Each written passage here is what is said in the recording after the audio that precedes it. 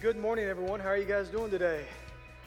You remembered church started at 10 a.m. today. I was kind of worried about how that would work out, but I'm glad we decided just to put all of our efforts into one service temporarily. We're only going to do this until, who knows, until whatever happens. But things are changing. Change is nice, isn't it? Sunday's turning out to be my favorite day because, I'm just not around that many people very often. The way I work and the way we do church is I'm always around people. I'm always doing something. And that has come to a screeching halt here the last 5 months.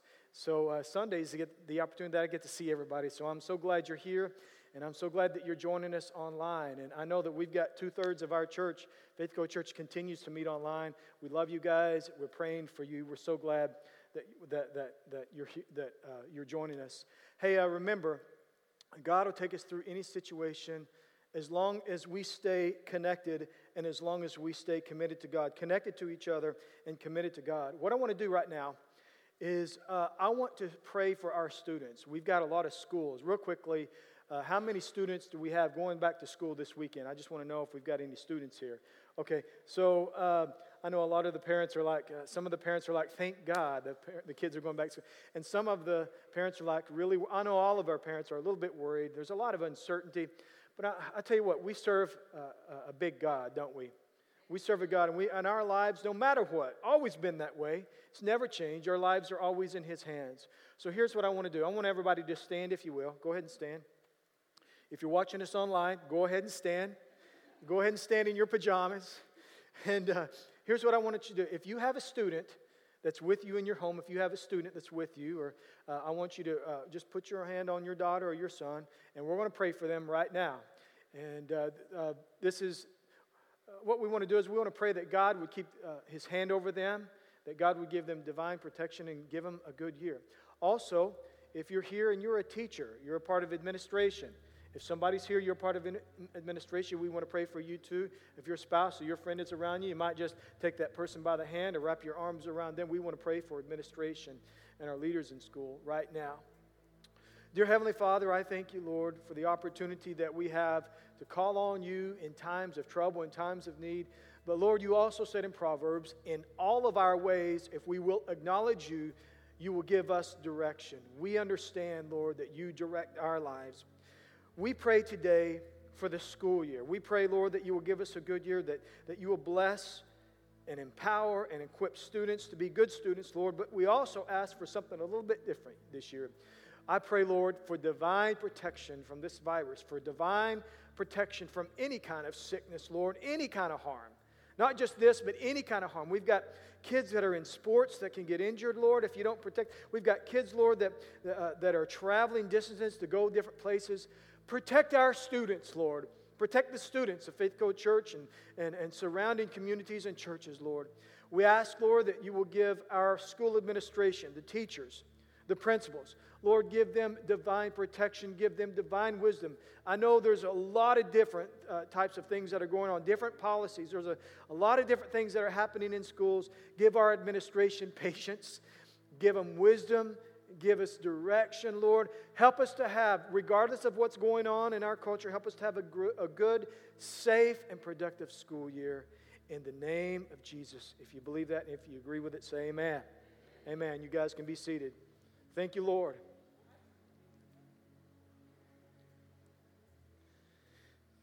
In Psalm 37 and 23, it says, the Lord directs the steps of the godly. We have been reading this every single week. The Lord directs the steps of the godly. So we understand that when we give our lives to Christ, that there is nothing random about our lives. There are things that happen to us that we don't understand. But no matter what happens, even if it's not directed by God, even if it's the enemy fighting us, the Lord directs our steps, and there's nothing random about our lives. But Proverbs 16 and 25 says that there is a path before each person that seems right, but the end leads to death. So sometimes we can get off track. I believe even we as believers can get headed down the wrong path. So what happens many times when we get headed down the wrong path, the Lord will step in. I believe that He does. He steps in and He disrupts our plans if they're for our destruction. Since there is a path that seems right, but the end leads to destruction, since we're headed down a path that we think is best for us. If it's not, I believe that the Lord will step in and He will disrupt our paths for destruction, and He will cause an intervention, a godly intervention to take place in our lives. Now remember, if you're here a few weeks ago, He sent His Son 2,000 years ago to be an intervention, and then He has sent the Scripture. A daily intervention of Scripture gives us wisdom on what to do. And then we have the Holy Spirit that intervenes in our lives. And I believe that if that doesn't get our attention, that the Lord will in fact send a person into your life, send a person into my life to get our attention. So that's what we're talking about, how God sends the right person at the right time to intervene in our lives when we need it the most. Heavenly Father, be with us today as we are tuned in to your message. Speak to us, intervene where we need it, and help us to intervene into the lives of people that need it. In Christ's name. And everybody said, look at your neighbor right now and say, it is great to see you. So good to see everybody in church today. You know, one of the greatest acts of intervention, what we've been talking about in the Bible, is the story of Abigail and David, where she intervenes when he is about to make a terrible, terrible mistake. And last week we read that story in 1 Samuel, the 25th chapter. It's an entire chapter. I'm not going to go in today and read every bit of that. I read it last week. If you want to hear that, you can read it last week. Or you can go read that for yourself in 1 Samuel, the 25th chapter. But I'm going to give you a little bit of backstory. I'm going to review just a little bit, and then I'm going to pick up where I left off. What happened was, David was in a place where he was broken. I believe that he had reached his breaking moment in his life.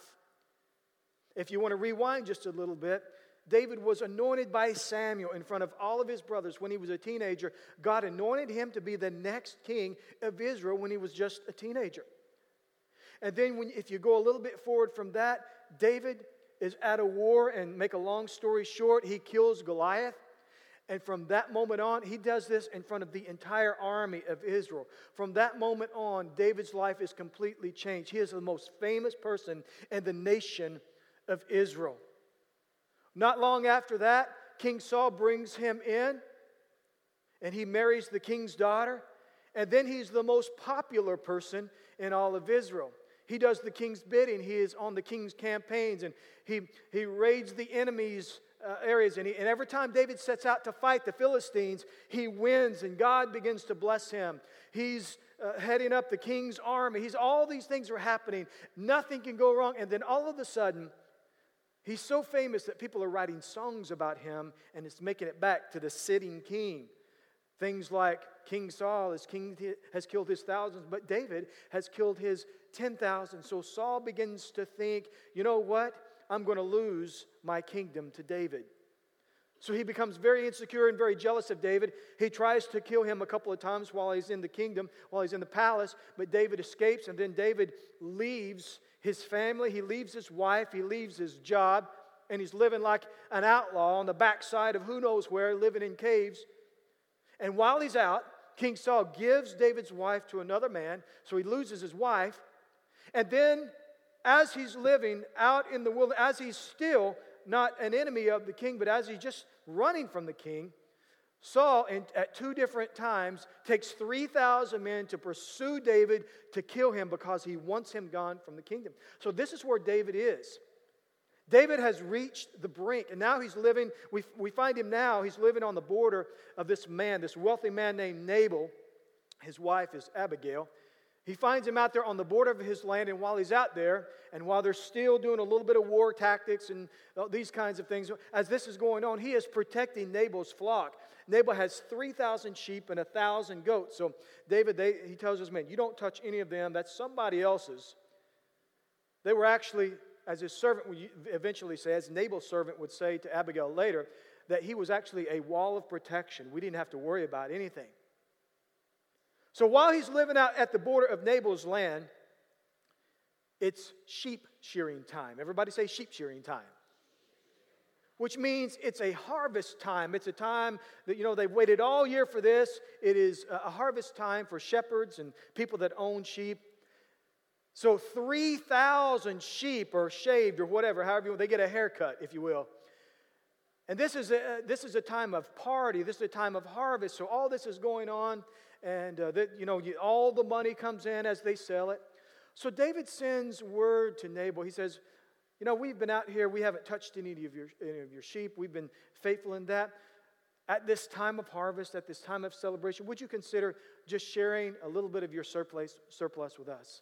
And it would have been nothing for Nabal to do that. Just, 5 sheep and a little bit of this and a little bit of that. It would have been nothing.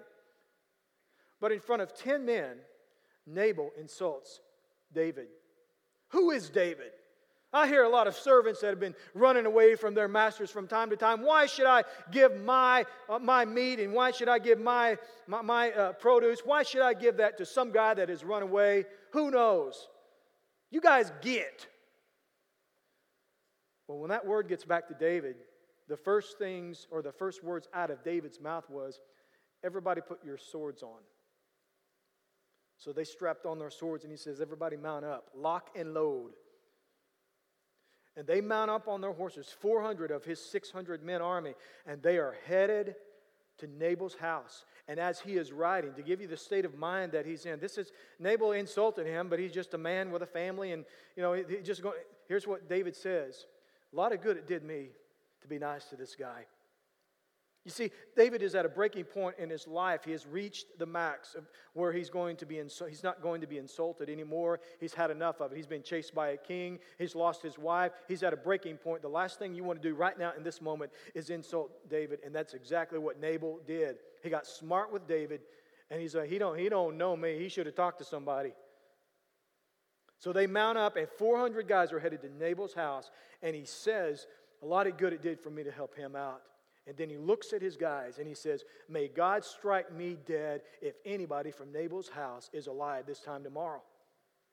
David needed an intervention. He needed an intervention because he was about to commit murder. So what is intervention? Intervention is when God sends the right person at the right time to do or to say the right things in order to keep us on the right path.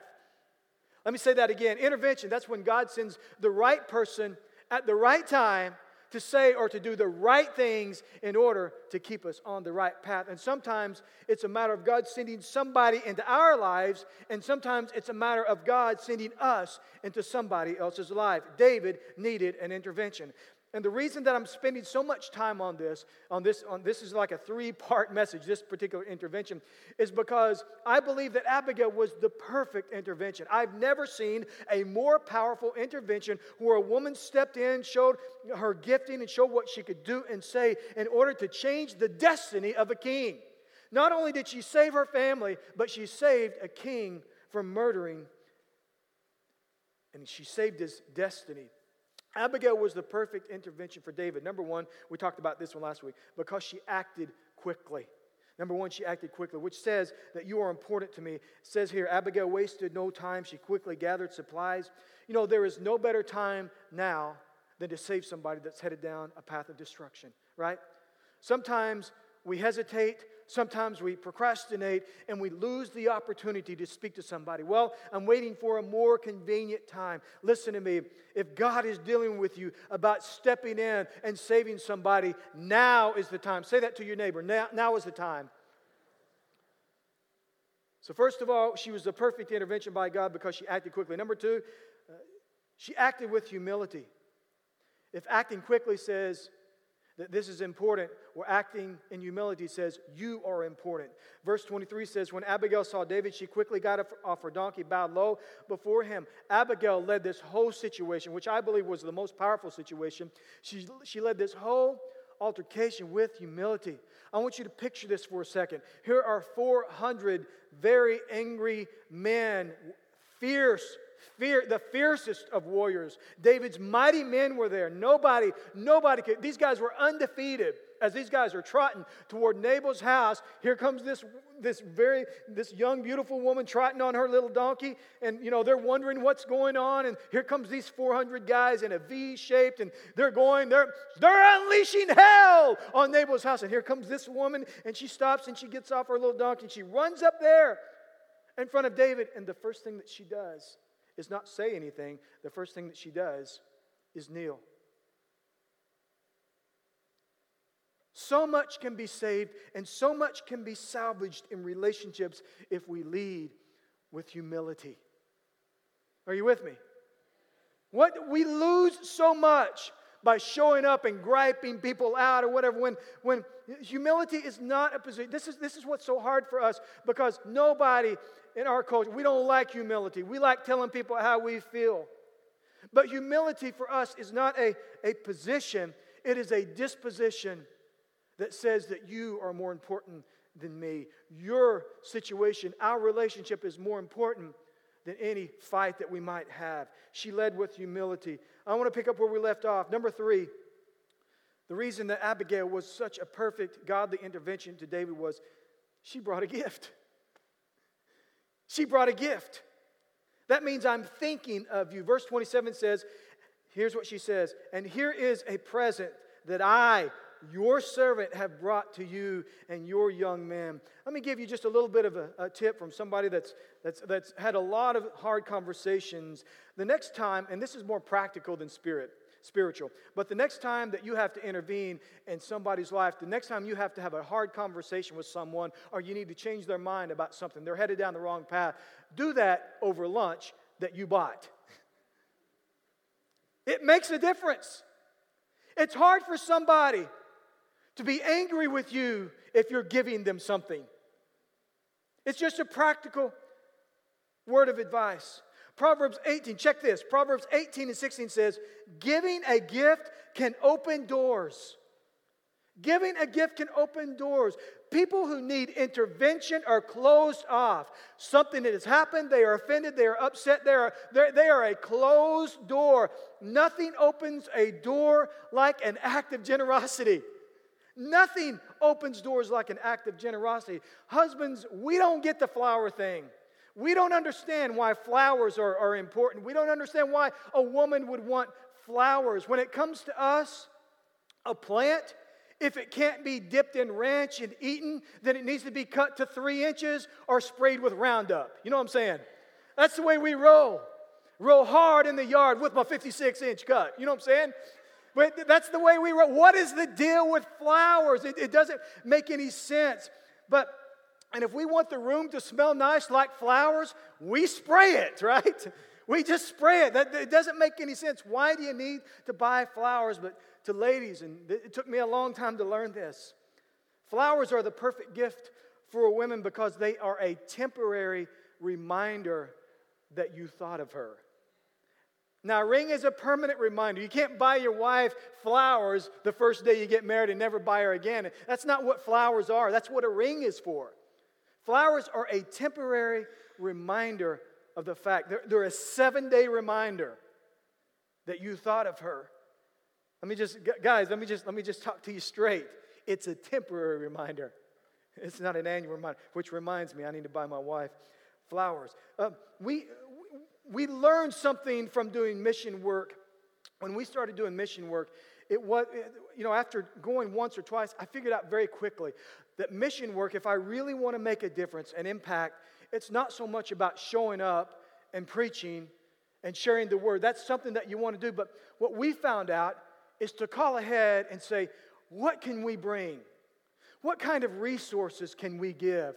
How does your church, your mission work over there, how does that need help, and what can we do? So here's what we found out.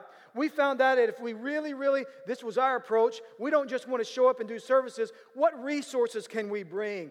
What hygiene items can we bring to children? What material and what supplies can we bring? Can we bring shoes? Can we bring clothes? Here's something else we decided to do. We handpicked people for certain missions, and our missions got postponed this year because of what's going on and the traveling restrictions, but we decided that we would bring people that knew how to work. A couple of times we brought people that didn't want to work. I'm like, why get all dressed up and come over here? We decided that we would bring people to work. We have resurfaced a basketball court on a mission trip. We have dug countless trenches. We've cleared land. We have picked up so much trash and garbage. We have helped fill in ravines and little canyons. We've renovated office space and classrooms. We have built several playground and equipment. We built houses for hurricane victims, even gave bikes for kids at events. We've done all of those things. Here's the deal. As far as mission work at Faith Co Church, we give the gift of resources because it makes the biggest difference. We have found out that giving and generosity opens doors. We found out that there is no limit to what God will do through mission work if we start with giving gifts. Are you with me? We need to learn this when it comes to intervening. Here's another thing. Giving is an act of love. In 1 Corinthians, the 13th chapter and the 14th verse, it says, love is kind.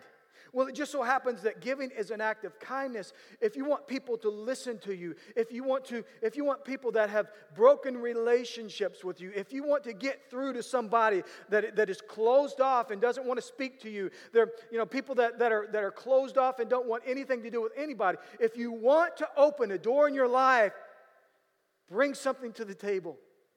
Bring some kind of gift to the table. It's what the Scripture says. If you've offended someone, be generous. It will open doors. Look at your neighbor and say, "Where's my flowers?"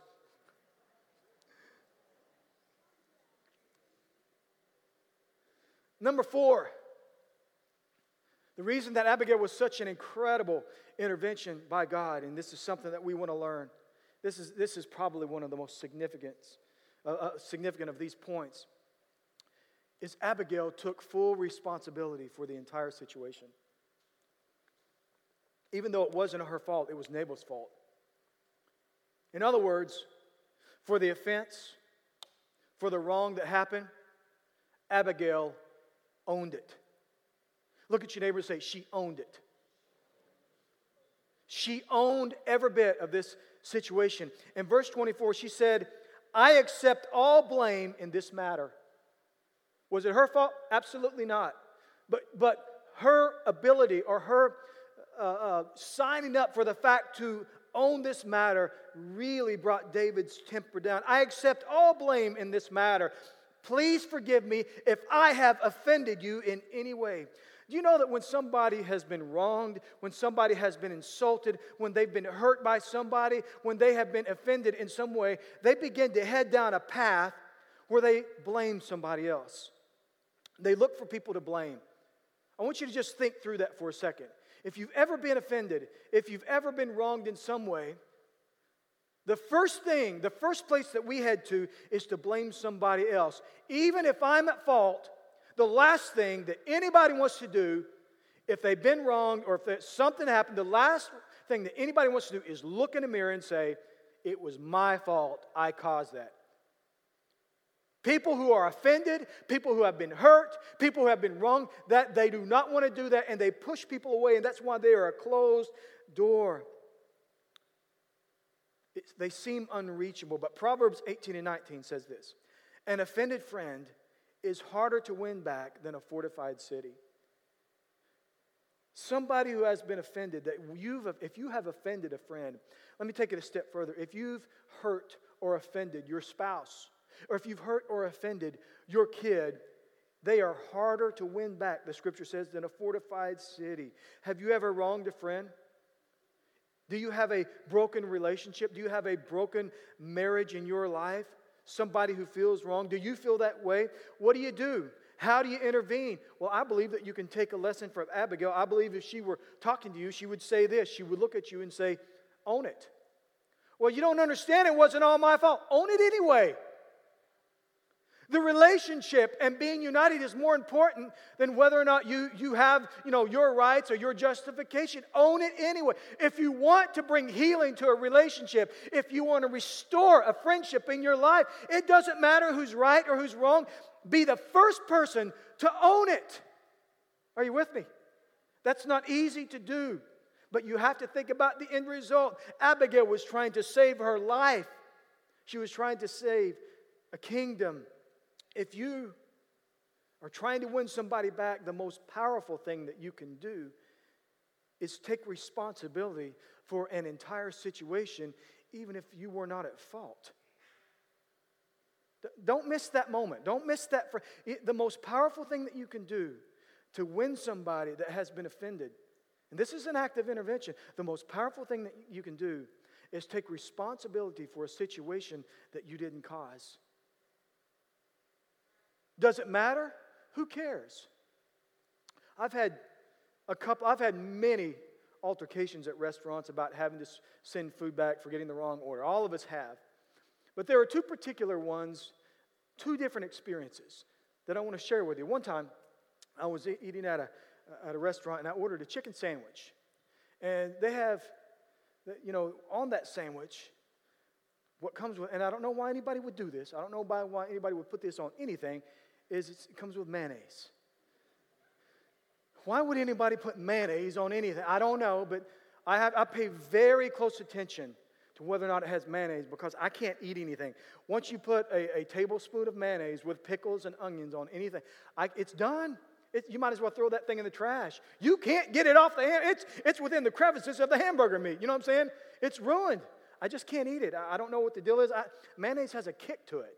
You know what I'm saying? It's got a real kick to it, and that's the way it looks. Anyway, I'm getting off track here. So I ordered this chicken sandwich, and I was very specific, as I always am. Will you leave the mayonnaise off? And you know where this is going.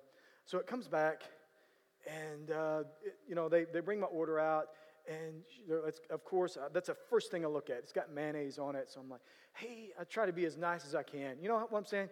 You don't want to make waiters and waitresses upset and the cooks because you don't know what they're going to do back there. You know what I'm saying? So you just like, hey, I was just wondering if it's possible if I can get the sandwich that I ordered. And, I ordered this without mayonnaise because mayonnaise, it makes me throw up a little bit in my mouth if I can't eat anything with mayonnaise. And, I thought, well, maybe since I have to give $20 for a chicken sandwich and $4 for a water, and then I got to tip you on top of that, so I'm going to spend $30 on lunch today. And I thought, well, just maybe I could just get what I ordered. Is that possible? I didn't say it just like that, but I was just being very, very nice. And she said, she goes, you know what you ordered. She goes, are you sure? And I'm like, well, I'm pretty sure. And then she goes and gets the manager, and he comes out there, and because they got to take the food back. And he says that he ordered this, and I'm like, you're sitting down, and they're up, so you feel like you're being called to the carpet, And then he says that he ordered this, and he goes, and the manager, instead of taking care of everything, he goes, let me see his receipt. And I'm like, I'm going to be caught in a lie. I'm going to be caught in lie and banned from the restaurant. You know what I'm saying? I just want what I ordered. So, they go back and forth and look at it and say, well, okay, I can see that you did that. Oh, sir, we'll have your order out. And I'm like, it just kind of ruined the entire experience. You know what I'm saying? It just kind of ruined. And then I go to another restaurant. I don't know, it wasn't anytime soon, but I'm just talking about another experience. And it was more expensive, but the potatoes were cold, and I tried to eat them. Listen, it's got to be really bad for me to send food back, okay? And I'm like, I don't know. It's kind of a special occasion. I don't want cold potatoes. So I'm like, sir, it's great, but the potatoes are cold. And he's going, oh, well, why didn't you say something? Give me that. He takes that back there and he swaps out. I don't know. Maybe they got a vat of hot potatoes. I don't know. And it's like out in 60 seconds. And I'm like, well, that was kind of nice. And I'm sitting there eating, munching on potatoes and enjoying my time with my wife. And pretty soon the owner of the restaurant comes out, or manager or whatever, he comes out and he goes, hey, I heard we had a little issue over here. And I'm like, no, we didn't really, I like cold potatoes. And he goes, no, that is unacceptable. Listen, that's on us. That's on us. We're going to comp your meal. No, I don't mind. I really don't mind. No, we're comping your meal. Let me tell you something else. We're going to get you a good dessert. Mr. Hurst, do you like creme brulee? As a matter of fact, I do. Well, here's what we're going to comp your meal, and we're going to give you cream. Does that make you feel better? That makes me feel great. That makes me, thank you for that. You know what I'm saying? Now, let me ask you something. Which restaurant do you think is going to get me for life? Which do you think the next time there's some kind of an altercation? Okay, let me ask you another question. Who owned it? Right? Here's the point. There is power when somebody owns a moment. The owner owns the moment. Own the situation that you're going through. This situation, the argument or the offense or the person. If there's a situation, just sit everybody down and say, it's my fault. It's my fault. This is my fault. It's not your fault. I blame myself. Look at your neighbor and say, I blame myself. We need to get comfortable. We need to get comfortable with that kind of language if we're going to restore relationships in our lives. Here's the deal. If you are going to own the moments in your life, there's 3 things that you can do. Number 1, I call it the 3 A's of taking responsibility. 3 A's of owning the moment. Number 1 is acknowledge the offense. Acknowledge it. This acknowledge what happened. This is unacceptable. This is how you win people over. Acknowledge the offense. This is unacceptable. This should never have happened. The second thing that you want to do is you want to apologize. Don't apologize and say, well. Don't apologize and talk about your butt, right? I apologize, but, you know what I'm saying? Maybe that wasn't a good way to say that. Don't apologize and say, but. Don't apologize and say, well. Just apologize. I'm sorry, but you upset me. That's not an apology. Just apologize. I'm sorry. This is unacceptable. Acknowledge, apologize, and then ask for forgiveness. And if you'll give me another chance, I will make this right. That is the most powerful thing that you can do. Take responsibility. Own the moment. Abigail was the perfect intervention for David because she didn't just shuck responsibility. She took responsibility and she owned the moment. And I've got more, but I'm going to close right there. Here's the deal. Sometimes when God intervenes in our lives, He will send somebody into our lives. And learn the lesson from Abigail when she stepped in to David's life to save a kingdom, to save a future of a nation, to save her own family. The first thing that she did is she brought a generous gift. Generosity, remember this, generosity opens doors. The second thing that she did, just to review, is that she owned it. She owned the moment. She took responsibility. She looked at David and said, David, this is not your fault. This is my fault. How could he? Of course he argued that. No, it's not your fault. It's Nabal's fault. She shut him down, and I guarantee, and said, no, this is my fault. I never saw your men coming. I am responsible for this. There's no higher person that you can go to than the owner. So when you own a moment, it eases the tension of a situation. Can I tell you something? That this is the example of Jesus that He gave.